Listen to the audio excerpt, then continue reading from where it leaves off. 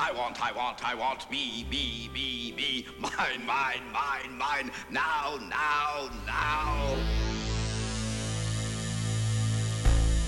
You know you're responsible for what you hear. You know you're responsible for what you hear.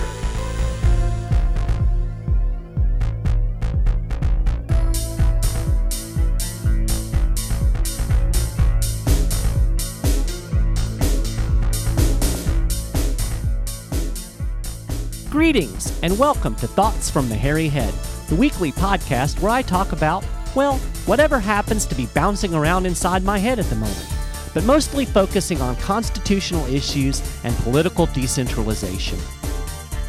This is episode 6 of Thoughts from the Hairy Head, and I appreciate you tuning in. This week, I'm going to tell you about a governor who is either ignorant or a liar.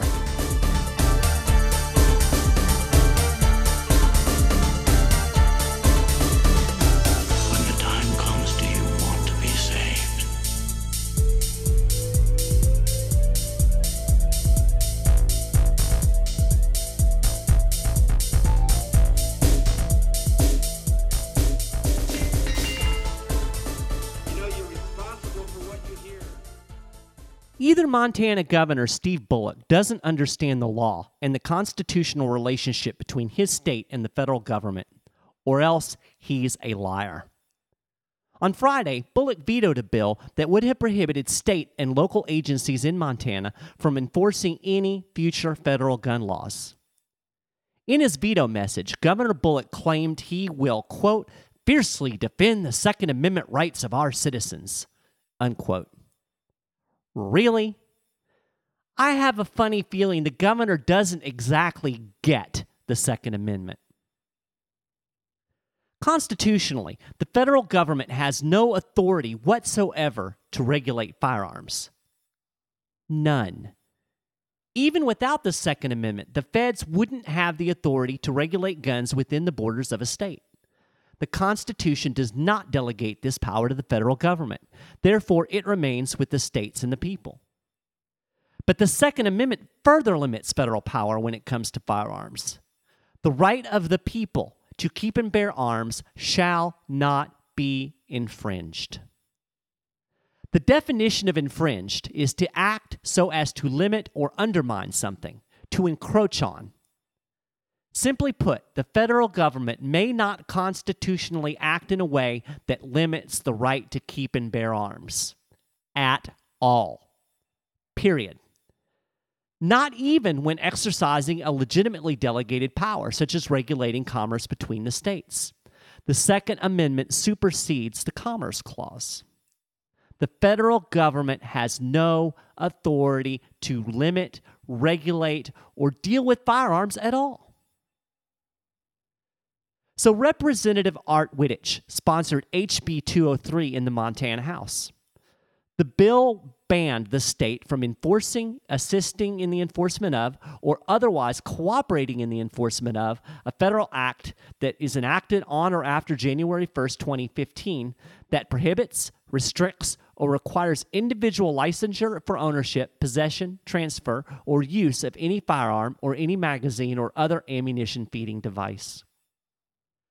This legislation would have actually done what Governor Bullock said he wants to do, protect Montanans' right to keep and bear arms, by making it difficult, if not impossible, for the feds to enforce future unconstitutional firearms regulations. It wouldn't have blocked federal enforcement. It would simply have made the feds do it themselves, without any state help. Of course, the dirty little secret is the feds lack the resources to do it themselves. That's what makes bills like this so powerful and effective. But Bullock, Montana's champion of the Second Amendment, vetoed the bill, saying it, quote, puts law enforcement officers in the position of violating laws they have sworn to uphold, end quote. To put it bluntly, Bullock is full of crap. The bill does no such thing. The governor vetoed a similar bill in 2013, and he gave that exact same reason. He was wrong then, and he's wrong now. HB 203 would not create some kind of moral dilemma for Montana cops. In fact, Bullock makes an absolutely absurd assertion when he claims the bill would put law enforcement officers in a position of, quote, violating laws, unquote. I mean, really, how does leaving the enforcement of federal statutes to federal law enforcement violate any law? Bullock pretends Montana operates under some kind of sacred obligation to enforce every federal law and edict that comes down the pike from Washington, D.C. It does not. Nothing says states must enforce federal laws. Nothing. Nowhere. In fact, the Supreme Court has consistently held the exact opposite under a well-established legal principle known as the anti-commandeering doctrine. Bullock must know this. Heck, virtually everybody involved in the political or legal process knows this. We pointed this fact out to him 2 years ago. Since then, legislators from across the political spectrum have introduced hundreds of bills based on the anti-commandeering doctrine. From measures to prohibit state cooperation with federal immigration enforcement to bills that would end state support for implementation of Obamacare. Last year, Idaho Governor Butch Otter signed a bill almost identical to HB 203 into law. Nobody of any significance questions the legal basis for this type of legislation. It stands as settled law. As noted constitutional scholar Randy Barnett put it, quote, state governments are free to refrain from cooperating with federal authorities if they so choose. In general, states cannot attack federal operations, but that's not the same as refusing to help, end quote. This legal principle dates all the way back to 1842. Justice Joseph Story held in Prigg v. Pennsylvania that the federal government could not require states to enforce the Federal Fugitive Slave Act. This is what Story wrote.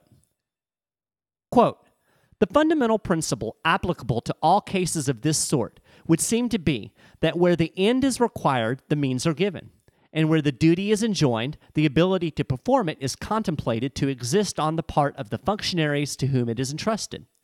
The Fugitive Slave Clause is found in the national constitution and not in that of any state.